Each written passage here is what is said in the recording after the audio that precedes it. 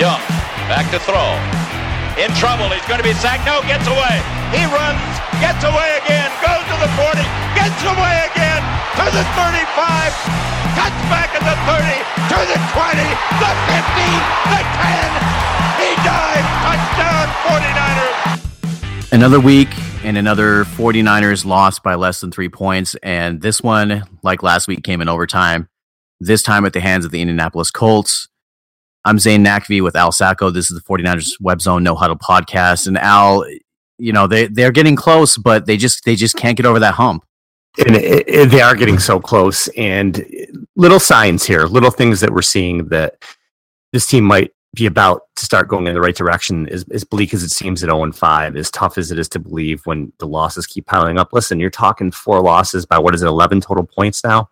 Mm-hmm. 2 of them have been in overtime. It's just been heartbreak after heartbreak after heartbreak.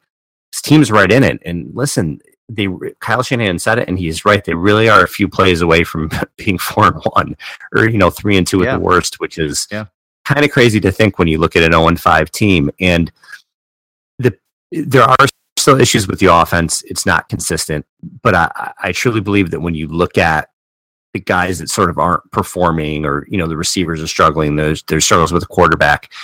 These are placeholders in those positions for the most part, and the guys that you want to see grow, somebody like George Kittle, we saw that in week 5, and we see DeForest Buckner every week.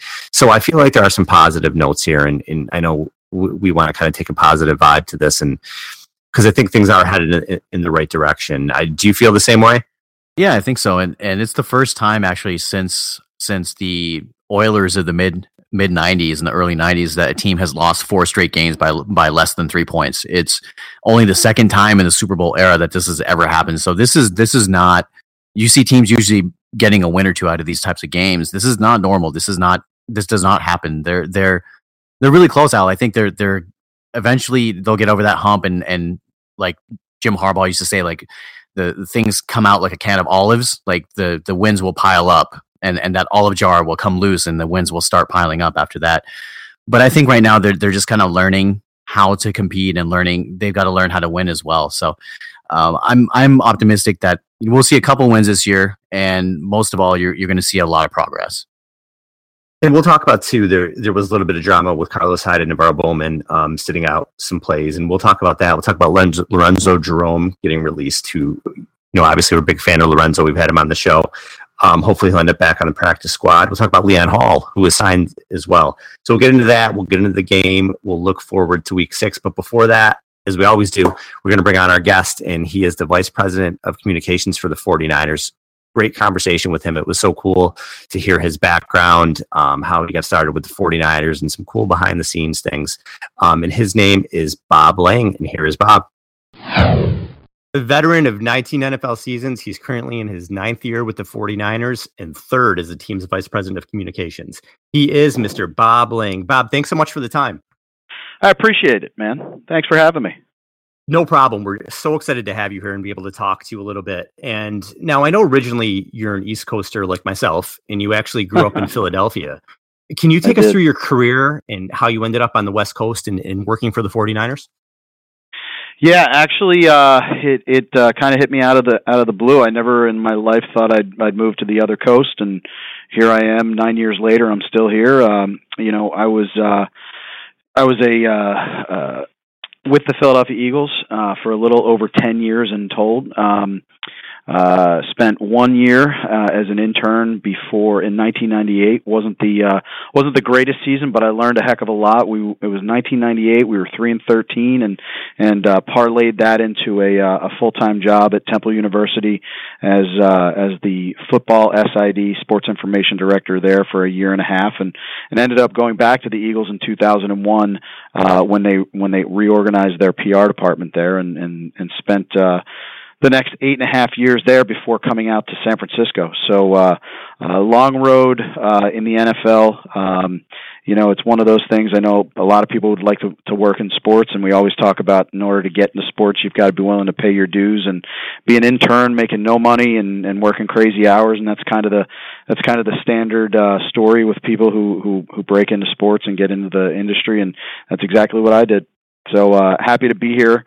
took a while to be able to run my own department. That was always my goal, and that opportunity presented itself in early 2009, and I've been loving it since.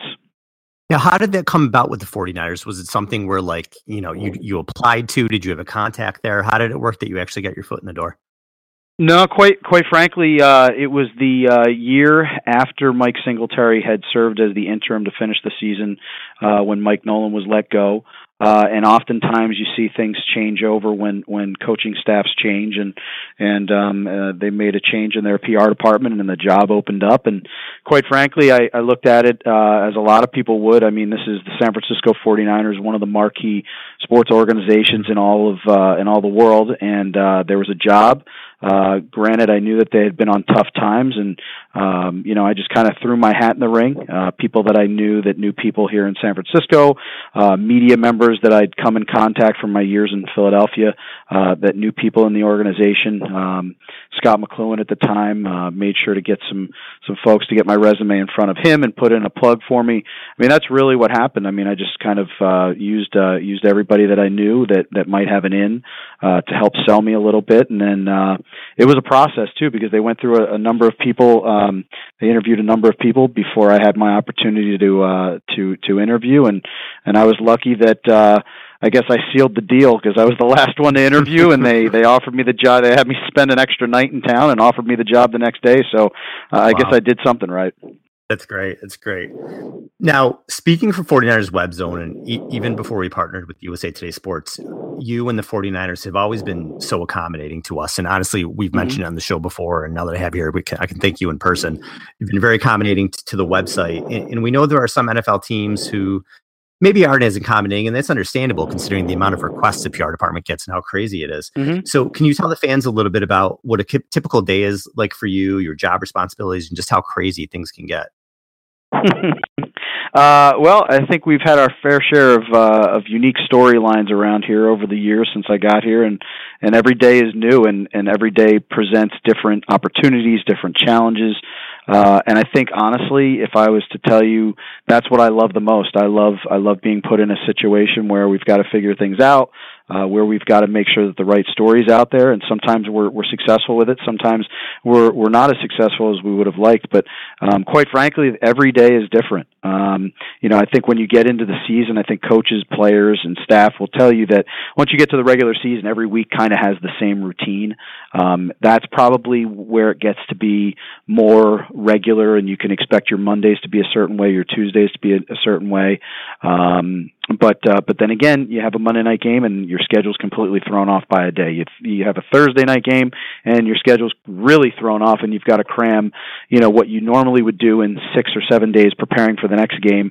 You've got to cram that into 3.5 to 4 days. So it's very similar to what you hear the coaches talk about, the short prep.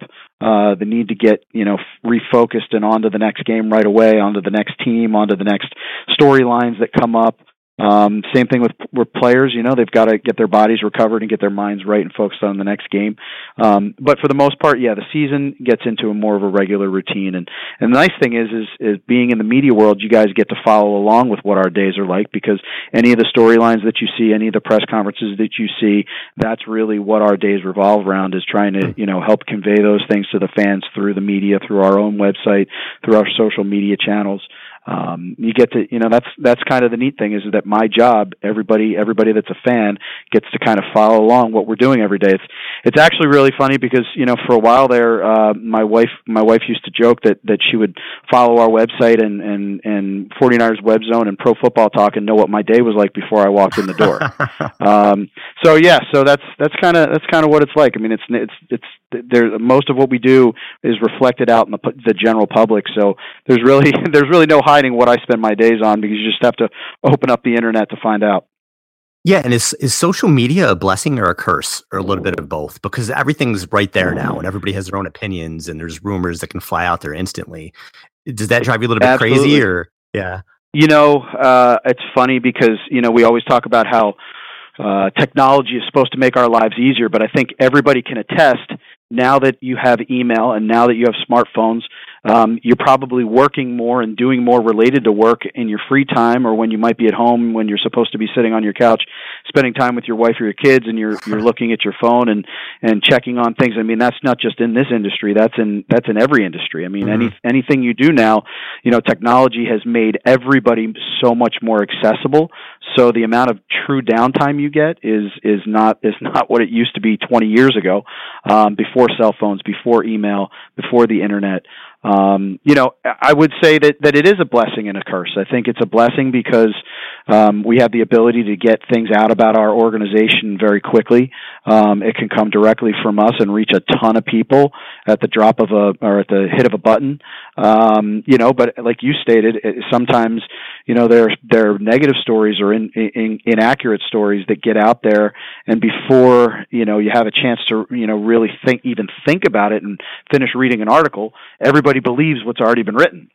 Right. And so yeah, it does. It's a blessing and it's a curse. I think we try to make it a blessing. We've tried to understand it, adapt to it, and evolve with it so that we're using it more strategically in order to engage our fans, educate the media, educate, using it to basically tell our story and make sure the right story's out there. And that's what our department, that's what our digital content team does. Do we always do it 100% perfectly? No, I wish we did, but I think that's anybody in any job. You have your days that you wish you could have back. But we try to make the most of it and use it to our advantage, use it to our fans' advantage.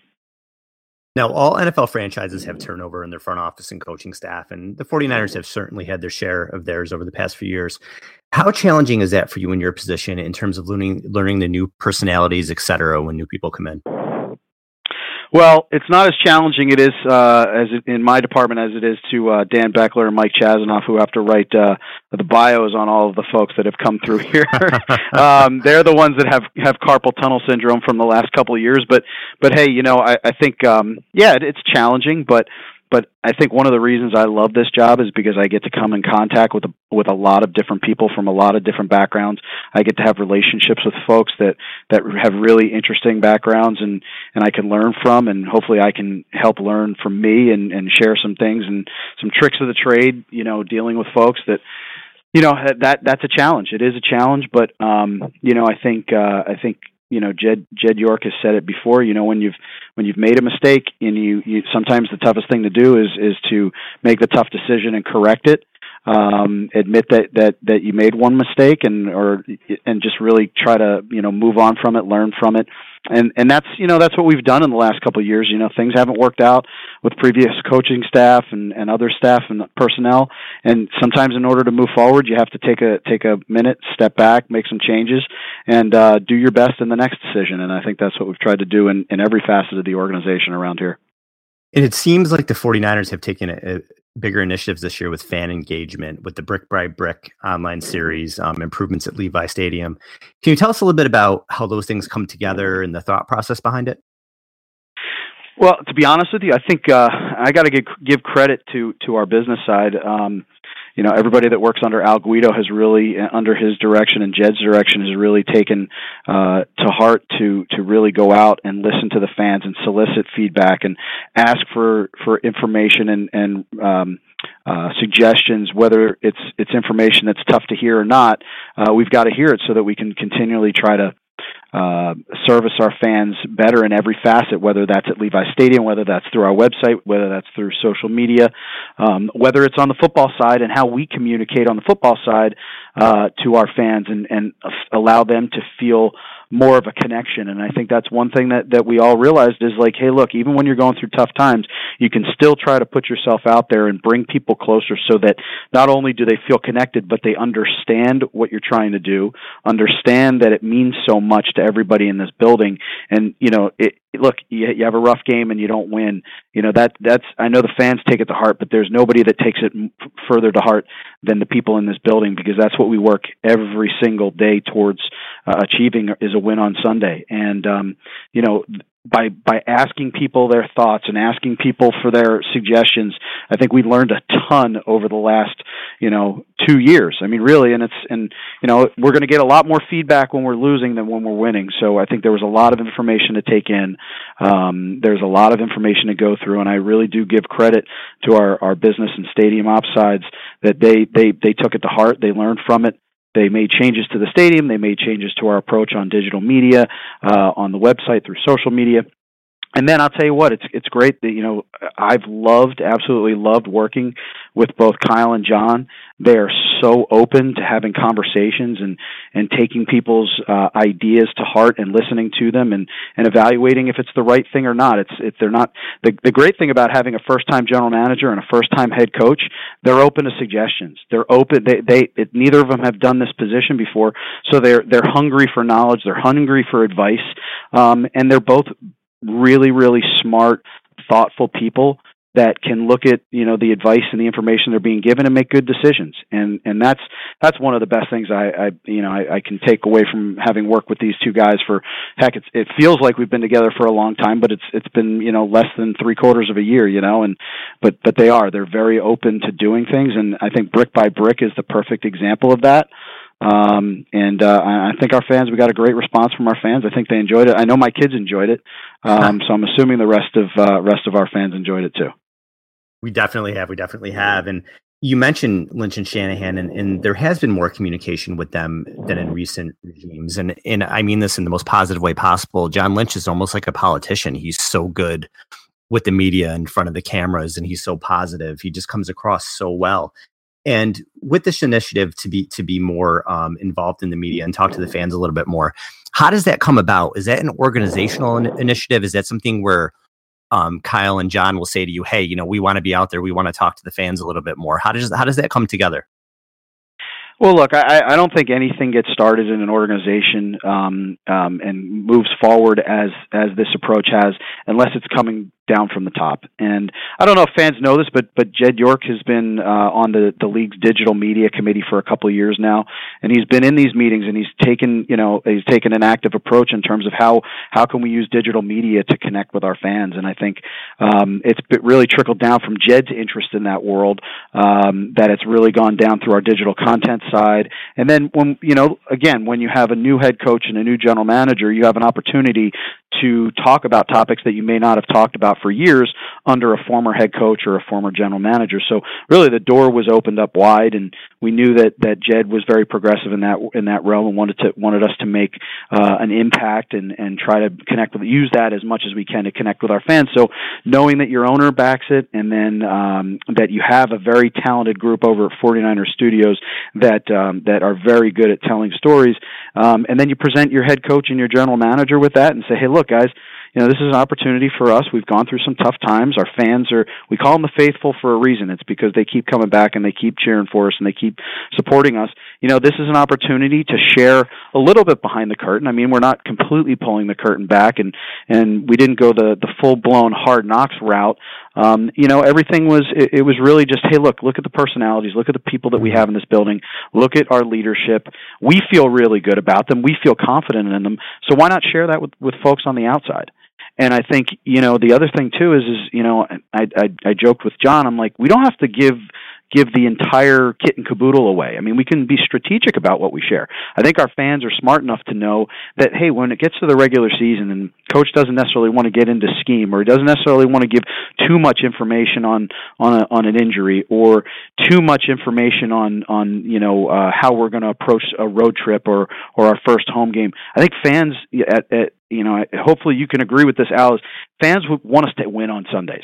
So if we're going to share information with the general public that puts that win at all at risk, they don't need that. They don't want that. They want they want as much as they can get without putting that win on Sunday in a precarious position. So and they bought in. They completely agreed. I think if you've watched Kyle over the last couple months when he's done press conferences, I tell him I love it when you get into talking football X's and O's, because you're like a teacher. You share your thoughts. You can tell that you're excited to share and educate people, and that's what he's like in the meeting rooms with the players. But you've also seen that once we hit week 1 against the Carolina Panthers, he peeled back on how much he was going to share, and that's for a purpose. That's for a reason. So hopefully our fans get that and they appreciate that. Now, you've been with the team for almost a decade. Can you pinpoint some of your favorite coaches or players to work with over the years? It's funny, when I think about that, I don't want to ever leave somebody out, but I could give you a ton of people that I really appreciated working with because of, whether it's because I thought they were good at what they did or they were just good people. I could start from the beginning. From the minute I got here, Scott McLuhan always treated me very, very well. Mike Singletary, great person. I really appreciated him. He was very insightful. He was passionate. I loved being around him. I think everybody, we saw him this weekend. Frank Gore, we call him Uncle Frank around the house. My kid, believe it or not, he lived in our neighborhood and he's been to our house on Christmas. He's a special guy. It's tough. It's like all these names are coming to me. Torrey Smith, the couple years that I spent with Torrey, I think he's a very special person. I think, I think he's a great individual. And Quan Bolden, he's a guy that on the field, he was as tough as they come and a huge competitor. And then he was just so active in the community and made a difference in so many people's lives. How could you not love Justin Smith? He's a football player. It's in every way, being around him. I'll tell you what, he didn't make it easy as the PR guy trying to get him some publicity and trying to get him some love in the media. Cause you know what, every time you'd go to Justin and ask him if he could do an interview, he would do enough. But when it was a feature story about him, he never wanted to do it. He'd rather somebody else talk. He'd rather Paris Harrelson talk or Patrick Willis or Navarro. He always wanted the other guys to get credit. They wanted to put him on the cover of Sports Illustrated one year, and he did not want to do the interview because he didn't want to be singled out like that because it was about the team to him. Wow. That's the kind of guys that you see. Joe Staley has been an awesome guy to work with. I honestly, I had a great relationship with our last two head coaches. Chip Kelly, great guy. Wish it had worked out. Same thing with Jim Tomsula. He was one of the guys that when I first got here, I spent so much time in his office when after hours just talking football or talking family. I can't wait to see him this weekend. And that's the tough thing is that in this industry, it is a win based industry. If you're not winning, things change, and that's a tough part. Everybody understands it, but that makes it tough when you have good people that you work with and they move on for whatever reason. But I guess the way I look at it is when some good people leave, that means that hopefully there's other good people coming in. And I think you look at the example of Kyle and John and the staffs that they have put together. It is a group of good people. There's been a lot. I'm sure I've missed some people, and hopefully nobody's offended by that. But there's tons more, I'm sure. And before we get to the last question, I kind of wanted to just piggyback on the Tomsula thing.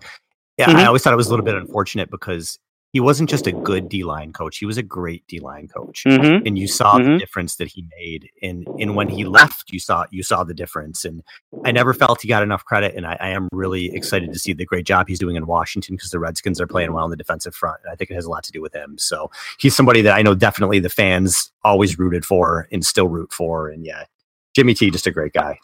I think that's definitely the case. I think there's a lot of people in this building that really like Jimmy. And still like Jimmy. He's a good person, great family. I'm glad to see him having success in Washington. Hopefully, they don't have much success this week, but they have it every other week. And he's reunited with Greg Minuski, who was here. And if you want to talk about a character, Greg Minuski is a character. He's a funny guy. And our last question, Bob, you've gone to a Super Bowl. You've worked with great players, like you said, Frank Gore, Patrick Willis, Justin Smith.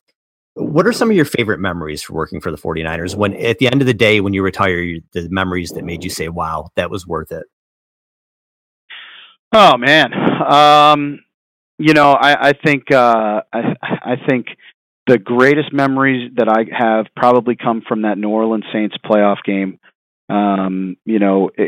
There's so many things to remember from that one game. Just the way it started with Dante Hittner at the goal line with Pierre Thomas, setting the tone for that game. I mean, that game, honestly, I think set the tone for our success in the following years. I just remember Alex Smith taking off around the end, late in that game. I remember the Vernon's catch over the goal line. I mean, I have a photograph in my office. I'm going to look at it right now. And somebody snapped a shot. Vernon, he can't even. It looks like he's bent over and can't speak, and he's sitting on the bench after that play, after he came to the sideline. And I just happened to go over and slap him on the shoulder pads, and someone took a photo of it, and it's one of my favorite photos, I think, of me since I've been here, because it just reminds me of that game, that moment. Another great moment, and I think it's earlier that same year, was when we went back to Philadelphia, my hometown. And we were not playing well early in the game, and we came back and we ended up winning that year. And I mean, one of the most miraculous plays I've ever seen. I mean, I thought we had come back, we were going to win that game, and all of a sudden Jeremy Macklin's tearing down the sidelines right in front of our sideline, and out of nowhere comes Justin Smith 15 yards downfield and pokes that ball out, and Deshaun Goldson hops on it, and the game's over, and we win. And I think a lot of fans would agree that game propelled us in the rest of that season into the playoffs, and probably turned things around for the next 3 years. So, I mean, that's unbelievable. And I think the last thing would probably be when Navarro Bowman knocked away that ball in front of it's Roddy White, I believe, in the championship game to send us to the Super Bowl. I mean, I'm not blessed with much of a vertical jump, but I think I beat my personal best when that happened. I mean, that's just the play to send you to the Super Bowl, knocking a ball away, and that's it, and you're going to the Super Bowl. I don't think we could ever forget that one. Right. And I do agree with you, like you said, on that Philadelphia game. I think when Justin Smith knocked that ball out, that was momentum that didn't go away. And I don't remember many seasons like that where it could carry, and it really did. It almost carried you guys to Super Bowl that year. So, and I got to add, you never know when a play like that is going to happen, that's going to turn into something. And I think, you know what, if I transferred that to nowadays, to this season, I mean, hopefully we get one of those plays soon that just gets us feeling good, and things snowball from there. And I think it's coming. I think, if I'm going to put my PR guy hat on and talk positively about the place, I think we got great leadership, people that are on the same page. Our roster, we've got a lot of young talent there that's going to develop and continue to develop. And, we've preached patience and hard work, and Kyle's got the banner inside the locker room doors as we walk in. It's not going to be easy, but it's going to be worth it. And I think we all got to keep that in our minds, and just keep plugging along. And whether you're the PR guy or a coach or a player or the general manager or somebody on the business side, I mean, we just got to keep our focus moving forward, and appreciate that our fans are here with us along the ride. Yeah, and I think the fans understand that they are very close. When you have 4 losses by 11 points, and when you have a game like George Kittle had, for example, where, okay, the team's losing, but you see him kind of have that breakout game, and you say, okay, this process is worth it. You can see this process happening. And when something like that happens, you see that these guys that are here for the long haul are starting to progress. And that gives the fans, a little bit of an upbeat attitude as well. And the team is close, and we're excited about where they're headed with Coach Shanahan and John Lynch. And Bob, thank you so much for the time today. We really, really appreciate it. And thank you very much for everything that you've done for us. Like I said, now that I can tell you on the air, we really do appreciate that you guys have been so accommodating to us at 49ers Web Zone. And hey, hopefully we can do this again sometime. Absolutely. I appreciate it, Al. And thanks to everybody listening. Keep it going. The 49ers faithful, we do appreciate you, and thank you for all your support through the good times and the bad. And hopefully there's plenty more good ones coming up. Definitely. Thank you so much, Bob. All right, Al. Take care. And thank you very much to Bob Lange for joining us. And Bob's awesome to work with. Anytime that we've dealt with him, he's been so accommodating, and he's been just a really, really great guy to work with. Yeah, and it was a great interview. I really enjoyed talking to him and getting his perspective and the things he said about John Lynch and Kyle Shanahan and the renewed emphasis on fan engagement. And of course, the players and coaches he talked about and some of the cool moments for him. It's always great to hear kind of, what happens behind the scenes and that sort of thing. So very, very cool stuff. Now, First thing I wanted to start off with, and we'll get into the game and everything else. I did want to talk about the Lorenzo Jerome thing because we're both very high on him. And, when you talk about how high you are on someone for 6 months or however long we've been talking about it, and they get waived, and it looks like he's going to end up back on the practice squad, we hope. But I was a little bit shocked. He had played, I think, 20 snaps in this past game, and he's an undrafted free agent. He's so raw. You expect that it's going to take a while to develop someone like that. So I was a little surprised that they cut ties with him already, and they picked up Dexter McCoyle off of waivers to replace Jerome's position. So we'll see what happens with Renzo. Who knows, with injuries and everything else, we could end up seeing him back. And I hope that at some point we do, because I still think he's an NFL player, and I still think eventually we are going to see Lorenzo play in the NFL, whether it's with the 49ers or another team.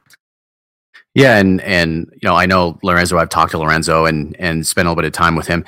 He has his head on straight, and he's going to land with a team somewhere. If it's not with the 49ers, he did actually clear waivers, so he is eligible to come back to the practice squad. And I think he would be a wise signing, because just listening to him talk and listening to his outlook on life and life with football, he gets it. And not every guy in the league gets it like he does. So I was kind of surprised, because I was expecting them to give him more of a shot.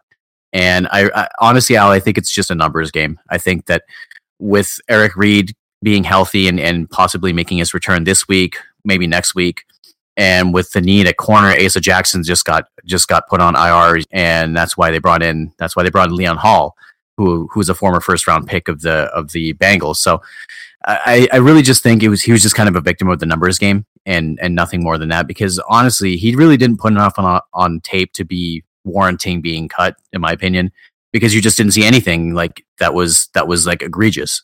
So I just think it was one of those situations with Reed getting healthy and Jaquiski Tartt getting much more of a role on defense. I've heard whispers that the front office is really high on him. So that whole scenario kind of gave you what you have with Lorenzo Jerome, and I do wish him the best of luck. He's a friend of the show, and I do wish him the best. And we'll see what McCoyle brings, if anything, in his place. Now, Leon Hall was brought in as well after Jackson's injury, and they had worked him out earlier in the offseason. And he's a vet. Obviously, he's been around for a while. He's had some good years, but I think he's 32 now, I believe. So he's getting up there. I guess, you can hope that he can be, a model and help teach Rashard Robinson and Dante Johnson and some of these younger guys. I don't know how much he's going to really bring to the field other than a vet presence, especially starting out so late. But listen, the 49ers need help at cornerback, right?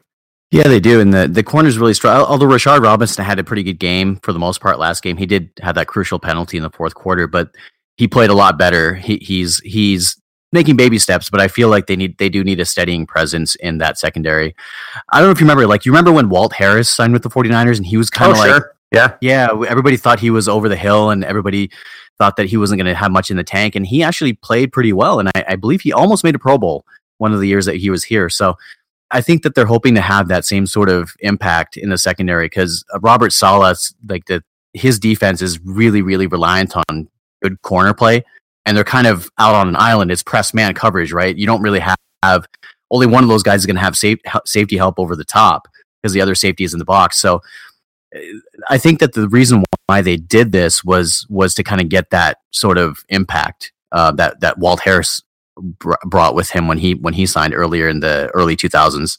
Yeah, and we'll see how it goes. Obviously, we're still hoping that Robinson can sort of turn things around. It was a tough beginning of the season for him, and he did play better this past week. And again, there's going to be ups and downs. He's a young cornerback. We've been saying this week in and week out, talking about patience. Now, moving on from the cornerbacks to what was a little drama in the game, and that was the situation with Carlos Hyde, where after fumbling a pitch and missing a blocking assignment, he basically got benched. I know Shanahan said that he was going with the hot hand, but it looks like, he definitely sat Hyde down for a while. Looked to be because of those things, and went with Matt Breida. And he said, moving forward that, Hyde's his guy, but Breida's going to play. So really interesting to see how this shakes out moving forward, especially when there were some rumors about a contract extension for Hyde. Yeah, and it's so half of me was like, so I'm kind of conflicted on that whole issue, because half of me kind of kind of agrees that when a guy makes a mistake, there should be some sort of like repercussion or some sort of reinforcement that will help him the next time. And the example I give is, and I'm not in any way comparing the two, but I'm using this as an example. Bill Belichick, when somebody fumbles the football or a punt returner muffs a punt, it even happened to Julian Edelman where he muffed a punt last year and Bill Belichick took him out. He put Danny Amendola in as a punt returner. And we're talking about one of his veteran players, one of his leaders. So I think that it sets kind of the tone for the rest of the team that, you really have to be at your best all the time. Nothing should be taken for granted. So in that sense, I'm cool with it. But in the other sense, like I really think that Carlos Hyde fits really well in his offense. And I think that the 49ers know that too. I think this is just one of those things where Kyle Shanahan is trying to light a fire under Carlos Hyde and trying to get the most out of him.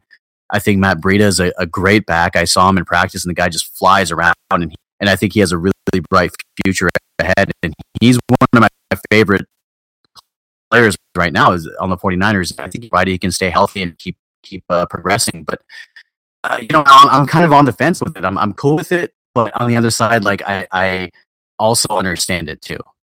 And I'm really interested to see what happens next week because Hyde, did get a lion's share of the carries. You saw week 2, we had 15 carries, week 3, 25 carries, week 4, 16 carries. So he's been getting the touches. We know he's been a little bit banged up.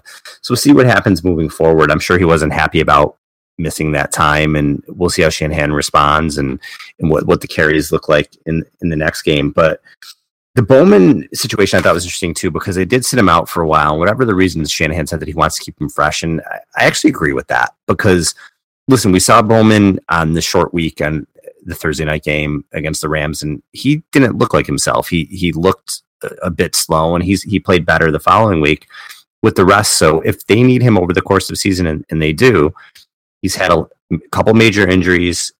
He's getting a little bit older. I like the idea of giving him rest here and there to keep him fresh throughout the season. So if that's what they're doing, I get it. I understand it. I don't know if Bowman gets it. I'm sure he's a competitor and he wants to be out there. But if Shanahan was truthful in his reasoning, I get where he's coming from. Yeah, and I'm a huge Navarro Bowman fan. I love the way he plays. I love his attitude. He's in every sense a leader and a consummate pro. And the Achilles injuries used to be like a full 12-month thing back about 10 years ago, but technology has advanced to the point and recovery has advanced to the point where these guys are back within a year, within 6 to 8 months. So this is clearly one of those things where he looks to be still feeling the effects of that or showing the effects of that. I remember when Michael Crabtree tore his Achilles in that, I believe it was a 2013 season. He came back before the season was done. He tore it in training camp on the first day, and he came back before the season was done, but he just didn't have that same elevation or explosiveness about him. So I really feel like that's part of it, is that it's going to be a longer recovery than people think. But the flip side is that sometimes you do want to give these guys a breather, and sometimes he didn't look the same, and he hasn't looked the same since he came back. Even last year, I feel like he was performing a little bit better before he got hurt. But I really think, Al, that I don't know, like it seems like they're almost phasing him out slowly. I mean, I hesitate to say that because I love Navarro and I want him to retire a 49er and I want him to be on this team. But it seems like they're kind of setting the stage for maybe Reuben Foster to take that Mike position, which is where he's most comfortable. And I mean, I wouldn't be surprised if you saw, when Eric Reed comes back, if you saw 3 safeties on the field at once and have Jaquiski Tart kind of play in the box as a undersized linebacker. So I think that they do have options and they're kind of setting the stage for something bigger, don't you? I mean, it's certainly possible. I agree with you. I think, Reuben Foster's natural position is where Bowman's playing, so I think he might be better off there. So if they see that and they want Foster to be the centerpiece of their defense and he's that good, I know we haven't seen him on the field since week 1, but he can be that good. It'll be interesting to see where they go moving forward. But getting into the game itself, listen, we talked about how close these games have been and they're right in with the overtime losses and the losses by a couple points. It's going to be a tough stretch when you're talking the next 3 games when you're at Washington versus Dallas, at Philly. I don't see them getting him a win there. I think 0-8 is a real possibility. So you have to ask yourself, okay, if this team's 0-8, even if they have an outstanding second half of the season. Where they end up 5-11, and odds of them winning 5 of their last 8 games are slim. So what do you look for? What's the point of this season? Why watch? Well, for me, on a rebuilding team like this, I think you really want to keep an eye on individual performances. And for me, in week 5, is frustrating as it was and will be, to me, seeing what George Kittle did was why you have to stay patient and trust the process. Because there you were watching this game and watching this tight end who really had struggled in the early going. And he struggled in the early going in that game where he dropped the pass. And all of a sudden, he goes from these drops to breaking out and making big catch after big catch. What did he have? 5 drives or 5 catches on that last drive or something like that? I think he had 7 overall for the day, and he has the touchdown. And all of a sudden, he has a true breakout game. And when was the last time a tight end had a game like that for the Niners? If I'm right, I think you got to go back to Vernon Davis in 2014 when he had a couple touchdowns against the Cowboys. I can't think of another 49ers tight end where they had an impact like that in the past couple of years. McDonald had a couple catches here and there. Seligman had a couple decent games, but can you think of when a tight end had that kind of an impact? No, it's almost like he was the guy at the end of the game, and Brian Hoyer's kind of safety valve. What you really want from a tight end, that's exactly what George Kittle was. I mean, the touchdown that he scored to tie the game before the 2-point conversion, the touchdown that he scored, I mean, that itself was, he ran a slant route. There was a little rub off the line from receivers to get him open, but even then, like, he ran like a wide receiver's route, and he was quick enough to get the inside, catch the ball, and have enough athleticism to stretch the ball across the goal line. So that to me was the most impressive play out of them all. And the fact that he's developing now and developing into that safety net sort of player for the quarterback it's huge. I think that you mentioned the 49ers maybe not winning another game for another 3 weeks, but that's okay, because it's not like last year where they're just getting run out of the building every week. They're right there. And you can see the progress. You can see guys coming open on almost every play, whether the quarterback hits them or not. There's still guys open, and the scheme works. Like this morning, I was listening to the radio and I heard somebody call in about the scheme not working, and I have to disagree with that. I think the scheme is working great. I just think it's making plays in a timely manner. You see guys getting open all the time. You see a lot of these flashes of brilliance in the scheme with a lot of placeholder players. So I can just imagine what guys like George Kittle and Matt Breida will do with another year of development. And Trent Taylor falls in that category too. I think that he's trying to find a niche on this roster in this offense, and he's probably found that with the short yardage over the middle, Wes Welker, Julian Edelman type of play. George Kittle came into this game with 10 catches for 83 yards, and he had 7 catches for 83 yards. And now he's on the regular season, he's got 70 catches for 166 yards. And of course, he scored his only touchdown in this game. And you brought up a good point with Trent Taylor and Matt Breida. These guys are getting more looks and more touches. And we didn't see Taylor as much in this game because I think the Niners weren't using 3 receiver sets to get Hoyer some help. They got the offensive line some help blocking for Hoyer. But you've seen Taylor get a lot of targets, and you've seen them go to him in big situations. And now this week you saw George Kittle get thrown to in big situations. And that says a lot. Those are the things that you want to look for moving forward. These are the guys. Listen, it's great if Aldrick Robinson has a nice game. It really is. Aldrick Robinson's probably not going to be on the team next year. So it's more important that George Kittle has a good game. It's more important that Trent Taylor has a good game, and Matt Breida has a good game. These are the guys that you want to continuing to develop. Now, as good as the offense looked towards the end of the game, they did struggle for most of the game again. And that's been a frustrating theme. And 2 of the reasons for that has been most of the wide receiver play minus Pierre Garçon, because Garçon's been good all year. And of course, the play of Hoyer. And if you listen to the show, I was a little bit concerned about Goodwin and Robinson because they just hadn't done much in their careers.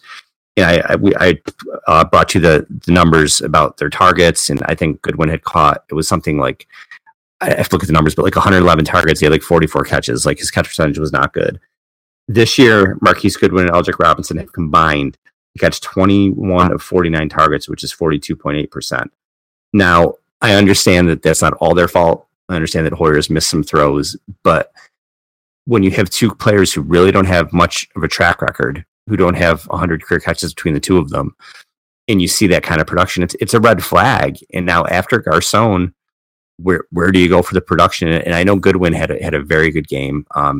He had 5 catches for over 100 yards in this game.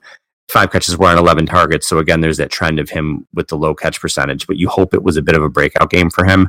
He did haul in that long pass, and now you have to hope that maybe he's starting to get used to this offense, because Shanahan's offense does take time, but it is still a worry with those two if they can really hold the line to being, the second and third and fourth options out of the wide receivers. Yeah, and the stats that you have for these guys, it's kind of interesting because while I appreciate them, I do kind of think they're misleading, and here's why.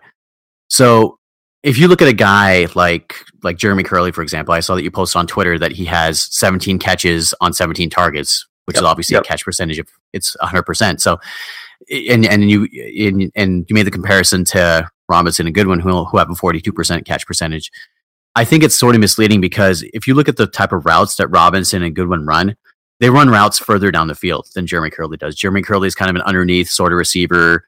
He'll do a lot of crossing routes and beat the zone coverage underneath, and a lot of stuff near line of scrimmage. Whereas like Goodwin and Robinson, you see more deep passes to them. Like Hoyer completed a really nice deep ball to Goodwin where he had a diving catch in the fourth quarter.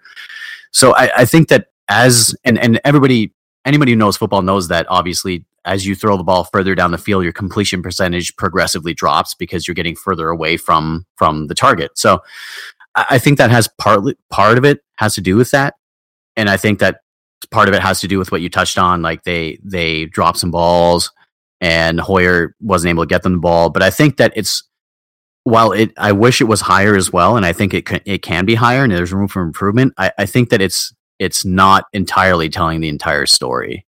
Yeah, and that's fair. I think that's fair too. And it's funny, somebody on Twitter asked me, because, I throw a lot of stats out there. He said, Al, why do you throw stats out there? And I said, specifically to get people thinking, for conversations like we're having right now, like I'll put out a stat where, okay, the catch percentages for Robinson and Goodwin aren't good. And then I put out a stat about Curley and you get the fans talking, you know what I mean? They can draw their own conclusions from that. And you just brought up a really good point.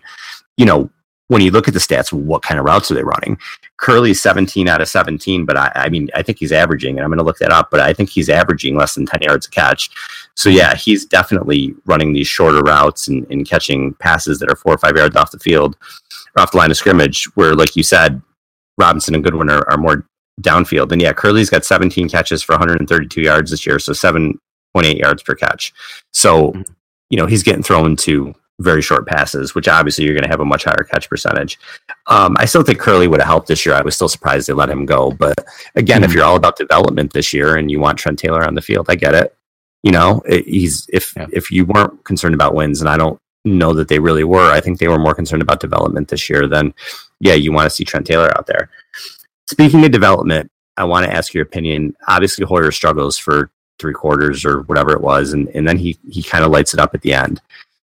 Do you think he bought himself more time with that, or do you think Beathard is inevitable just because this team is going to be 0-8, 1-7, and what's going to be the point after the bye?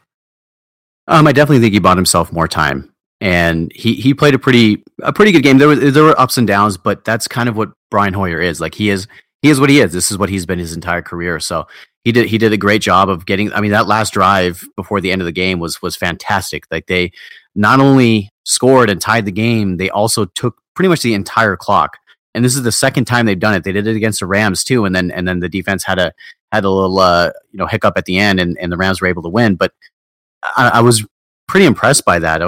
I kind of looked at that and I'm like, man, I wish they would play like that all the time. And one thing I will say about the 49ers with John Lynch and Kyle Shanahan that we've seen already is that they're full on into developing players. They're not hesitant to start rookies. They're not hesitant to give rookies the ball. Like one thing, Jim Harbaugh, he didn't really do that with rookies. He didn't really throw rookies into the mix. He liked his veteran players. So I give credit to this front office that they're willing and able to do that, because while the losses are piling up in the short term, the long-term success of these guys will be, I think their career arc will be better because, like you said, they're getting balls in crucial situations in games. So, but I digress on that. That's a topic for another time. But Brian Hoyer himself, I think eventually you'll see CJ Beathard. You will. I just think that they're going to get curious, and in the theme of development, they're going to want to give him the ball at some point. So it's not a knock against Brian Hoyer. I just think that like you said, when they're losing all these games and they're trying to develop players, I feel like CJ is probably going to get. I think if the Washington game ends up being a blowout, I think that he may come into the fourth quarter. Same goes for Dallas. I think that he'll probably get a start or two when the 49ers come home. They have 5 of the last 8 games at home. So to answer your question, I think that CJ is going to start at some point. We'll see him, but I don't think it's going to be till closer to the end of the season. These are going to be really tough games, the next 3 games. Yeah. And I'm not sure how good Hoyer is going to look. And you hit the nail on the head where you're like, he makes some of these throws and you're like, wow, why can't he do that all the time? You know, the throw to Goodwin was just a great throw down the field. And he makes some passes and you're like, wow, look at this guy. If he can only be consistent with this, but look how long he's been in the league. There's a reason he's a journeyman quarterback. It's because he's not consistent with that. You know, he shows flashes, but there's no consistency. So I still believe that as long as he's ready, as long as Beathard is progressing and isn't going to go out there and you know, if they're not going to stun his development by putting him out there, I really believe he's going to start after the bye. I do. They're probably going to be 0-8. You get the bye. You have 5 of your next 8 at home. At that point, what are you waiting for? You know, put him out there, see what he's got. And I thought Shanahan kind of left the door open for Beathard a little bit in his comments, and we'll see if it goes anywhere. But at 0-8, again, what are you waiting for? What's the point? What's the point to continue playing Hoyer? Now, if Hoyer goes out there and plays really well the next 3 weeks, okay, I can see the leash being a little bit longer. But listen, going to be tough games. Going to be really tough games. 2 games on the road. Phillies, I like the Eagles a lot this year. I think they're really good. And you have to wonder if this week, obviously, it's Kirk Cousins Bowl, right? So there's been a lot of talk about that. But we'll see with the Redskins. I'm interested to see how Cousins, maybe he's going to go out and try to show off a little bit, right, from maybe his future head coach. I can see that happening. Yeah, maybe. I can also see him maybe trying too hard too. So this is one of those things where this is basically the buzz behind this game, is that this might be a future reunion between Cousins and Kyle Shanahan. And Kirk Cousins, he's putting together quietly a pretty decent year. And I think that in a way that's not so great for the 49ers, because that drives up his market value. But Scott McLuhan this week was quoted as saying he doesn't know where Kirk Cousins is going to go next year. He doesn't know what Kirk Cousins will do. So the fact that door is left open, and the fact that the Redskins aren't committing to him beyond this year, it's kind of telling to me. And I'm on the fence about getting a veteran quarterback and trying to win now versus drafting a rookie quarterback and letting him develop. So I'll kind of make that decision when we're closer to the draft. But this is, like you said, the Kirk Cousins Bowl. 49ers fans who don't see a lot of Kirk Cousins, this is your chance to kind of see what this guy can do. So I think that they'll make a play for him in the offseason, and they'll definitely kick the tires. But we'll see. We'll see what that price tag is, and we'll see what John Lynch, Kyle Shanahan, and Adam Peters and Martin Mayhew, what those guys decide what they want to do with the cap money that they have. I'm kind of right now. I think the team is close, and I want that veteran quarterback. That's sort of how I feel. The draft is such a crapshoot, and you never know what kind of QB you're going to get. It's a good thing to have a head coach that really knows quarterbacks, because you feel like, you know, he's going to know what he's doing when he takes QB. Did you watch Trubisky play the other night? Did you see any of that game? I caught a bit of it. And he showed some flashes, and he had some good throws, and he had the touchdown pass that was, well, the Bears had that touchdown catch that was tipped and everything. But he did look like a rookie. He completed about 50% of his passes and threw the game ending pick. But he did show some flashes, and I think that's what the Bears wanted. And he was never a guy like you look at Deshaun Watson and what he is doing. I felt like Deshaun Watson was actually the better quarterback, and I was hoping half hoping that the 49ers would draft him. But Trubisky is kind of he's more of a developmental guy. They knew that he's going to take some time to develop. So Mike Glennon was just not getting the job done for them. So I think that for them, not only from a future standpoint, but also like a cap standpoint, because Mike Glennon has that huge contract, it made sense to start Trubisky and just kind of make the move. And I think that once one rookie quarterback starts, you kind of see other teams following suit, because it just takes that one team to kind of kind of make that move, and the other team's like, all right, well they're doing it, so maybe we'll start doing that too. So I think that you'll see more and more of the young guys starting. You look at the Browns too; they benched DeShone Kaiser, so it's all kind of happening at once, and I think that you're going to see the 49ers eventually make a switch as well. When I was watching Trubisky, and I know he's developmental, and I don't even know how high I am on him, but I thought he played pretty well considering. I mean, the Bears have nothing around him, but you watch him play, and you watch with the bootlegs and everything, and that he's mobile. He looks like a Kyle Shanahan quarterback to me. He looks like a quarterback that would fit good in the system. But obviously, Kyle wasn't big on him. The one that stings for me right now is Deshaun Watson, because this guy's a superstar. Yeah. He's got 10 total touchdowns in the last 2 weeks, and in week 3, he goes in New England and puts up 33 points and should have won that game. The guy's a superstar. He looks like an absolute superstar. I know the Texans do have pieces on offense. They have Will Fuller healthy now, and obviously DeAndre Hopkins and Lamar Miller and Foreman. They have pieces around him, so I get it. But you watch him play, and man, I just hope 10 years from now we don't look back and say, what were the Niners thinking? Trubisky's a good quarterback and Watson's a superstar. You're just like, what were they thinking? Because you've seen the Cleveland Browns do it year after year where they pass on these quarterbacks. Like they could have had Goff and Wentz. Wentz looks like a stud. Goff's having a good year. And they're sitting there with no quarterback again. So I know Kyle Shanahan knows what he's doing. I'm very confident that they're going to get the quarterback of the future next year. I just hope that this past draft doesn't come back to bite them. I don't think it will. I do think Watson's going to be a stud. Trubisky, we'll see. But I do believe Shanahan knows what he's doing. And listen, let's see CJ Beathard out there. Maybe Beathard will surprise people, and we'll be talking about him in week 14 saying, wow, where CJ Beathard, he's right. He's in the conversation to start for the Niners next year. So we'll see how it goes. But yeah, man, Deshaun Watson, wow, what a player. Yeah, and I think that the biggest takeaway from this season and watching these guys, and last season as well, with Carson Wentz and Jared Goff going at the top of the draft, respectively, I think what the biggest takeaway would be is that you shouldn't hesitate to draft a rookie quarterback early in the draft. And the reason why is because nowadays you look at the offenses that teams run and the rules of the game and all of those things, they favor offense, they favor quarterbacks. So I don't want to say it's easier than ever to develop quarterbacks, but it's easier than ever to develop quarterbacks because of all of those things. So I'm with you. I think that next year they get the quarterback position sorted out. But if you look at all of those guys, Al, if you look at all of those rosters, every single one of those rosters has some sort of piece around the quarterback, whether it's Jared Goff with Todd Gurley or Carson Wentz, and he has a bunch of different offensive pieces with Darren Sproles, and he has some good receivers, and with Alshon Jeffrey now, and you look at Deshaun Watson, he has DeAndre Hopkins, who I love, by the way. I think he's going to be a free agent next year too. But DeAndre Hopkins has, he's a top 5 receiver. They resigned. They extended him. Oh, did they? Okay. Yeah. It must have been earlier this year. So, yeah. I mean, DeAndre Hopkins is awesome. I'm a big fan of his.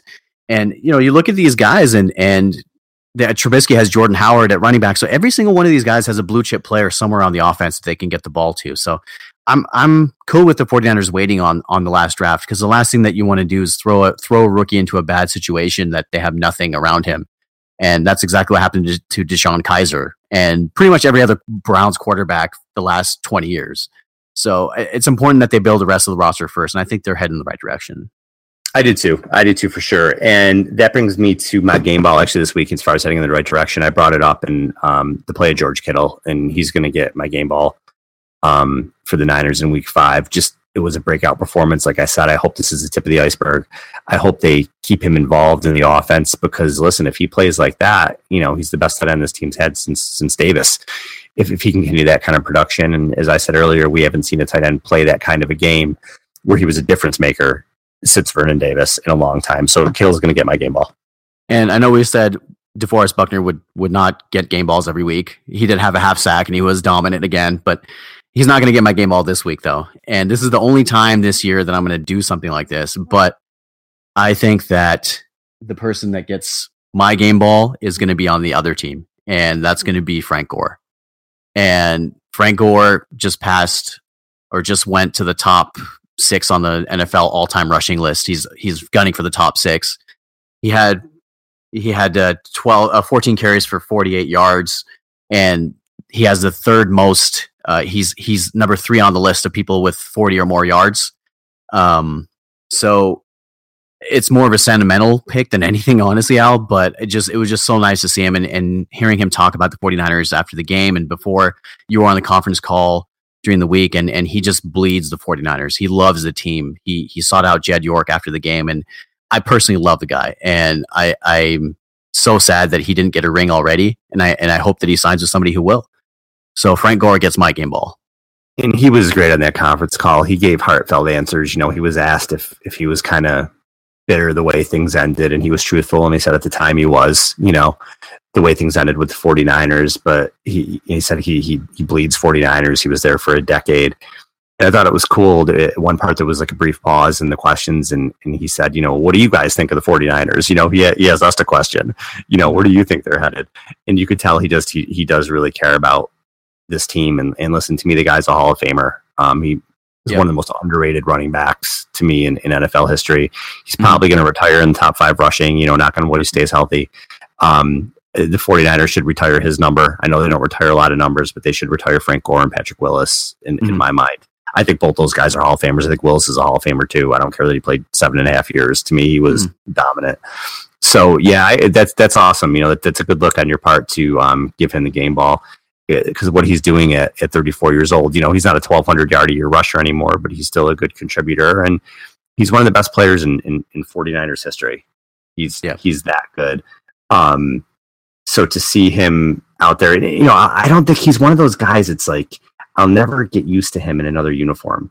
Yeah, me neither. You know what I mean? Yeah. Like, I'll never, he's been on the Colts for what, 3 years now? I'll never get used to seeing him in a Colts uniform. To me, he's just, you know, just embodies that red and gold. You know, he's just that fantastic. So, well, I mean, I'm sorry. For one more stat I wanted to get out there about Gore. So in 49ers history for rushing, okay, the only players in team history with multiple 1,100 yard seasons, so 1,100 yards rushing in a season, Charlie Garner, Garrison Hurst, and Frank Gore, okay? Garner did it twice. Hurst did it twice. Frank Gore did it 7 times. Wow. And and that's like, you know, you look at Jerry Rice's records, and I think 1,150 yards. Only 4 players in 49ers history did that, and Rice did it 11 times. And the next closest was Owens with 3. So when you look at Gore again, he's one of those great 49ers. He did things that no one else has come close to do. So I consider it. I could do a whole show on Frank Gore. I really could. Yeah, same. Absolutely. Maybe we should do that one day. But when he retires, when his career is all said and done, we should, and hopefully our podcast will still be on at that point, because he looks like he can play for another 2 or 3 years. But when he does that, we should devote a show to Frank Gore. Yeah, we should get him on. Try to get him on. We'll do everything in our power to get in touch with his agents or his representatives or whoever it is and get him on. That would be fantastic to have him on. That would be great. So Al, we gotta end off the show with our weekly predictions. Yep. And I was wrong. And one of these weeks I'll be right. You know, one of these weeks it's a 50-50 chance, right? And the law of averages is failing me right now. So this week, unfortunately, I think that, you know, the task is really daunting, and Kirk Cousins is definitely going to be out to prove something. And Washington is looking pretty good right now.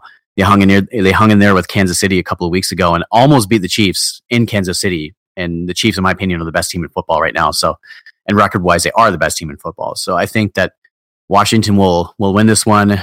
I don't know if it's going to be as close as we've seen. I think that this will probably be a defeat by more than 3 points, maybe a touchdown. And I'm going to say the 49ers drop another one this week. What about you?